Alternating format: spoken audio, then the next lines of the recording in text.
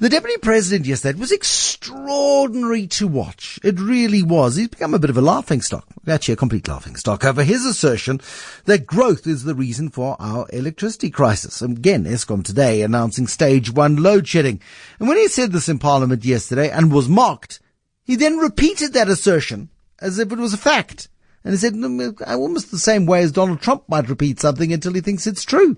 I mean, what came over him? So lots of you coming up with different questions and different things and asking about the psychological nature of repeating untruths. And there is proof. I mean, there is scientific engineering proof. We don't have enough electricity.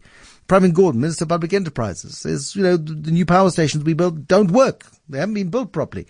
Dr Azar Jammine, the econometrics chief economist, I'm going to make this question, I'm going to sort of consolidate all of the questions and put them together.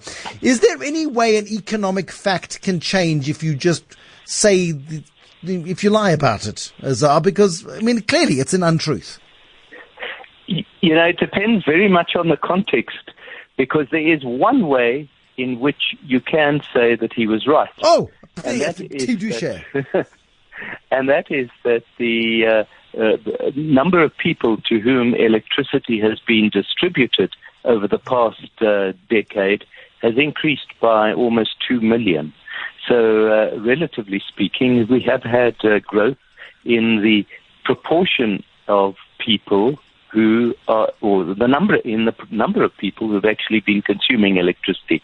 That doesn't mean to say that the consumption of electricity has increased, just that the number of people using electricity has increased. You are very kind. If ever I get into trouble, I want you on my side, Azar, because you're very kind. You give benefit of the doubt.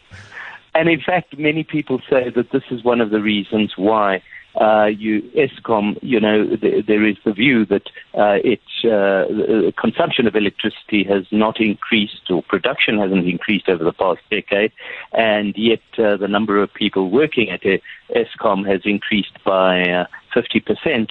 And part of the reason is because the distribution has had to be increased significantly because the number of people consuming has actually increased. Yeah, it's almost a greater indictment, though, on the state of the economy. We go back to what you and I might understand as growth, and that will be economic growth. And that would be, here's Eskom, which produces less electricity than it did during the electricity in the crisis of 2008. It's got 2 million more households, or 2 million more residential consumers of electricity, and is still producing less than it was back then. And the economy has flatlined effectively over that time, the 9 lost years.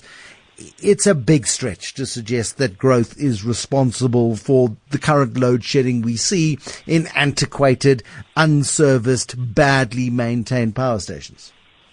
I would totally agree. The moment you compare it, you then convert it into per capita consumption of electricity, then you obviously see a huge reduction, which is not what one would normally term to be economic growth. Dr Azar Jammine, econometrics chief economist, I knew he would find one thing. And yes, more households use electricity today than they did 10 years ago. But no, Mr. Deputy President, even the nicest person in the world, Dr Azar Jammine, finds it a bit of a stretch to suggest that growth is the reason for our electricity shortages.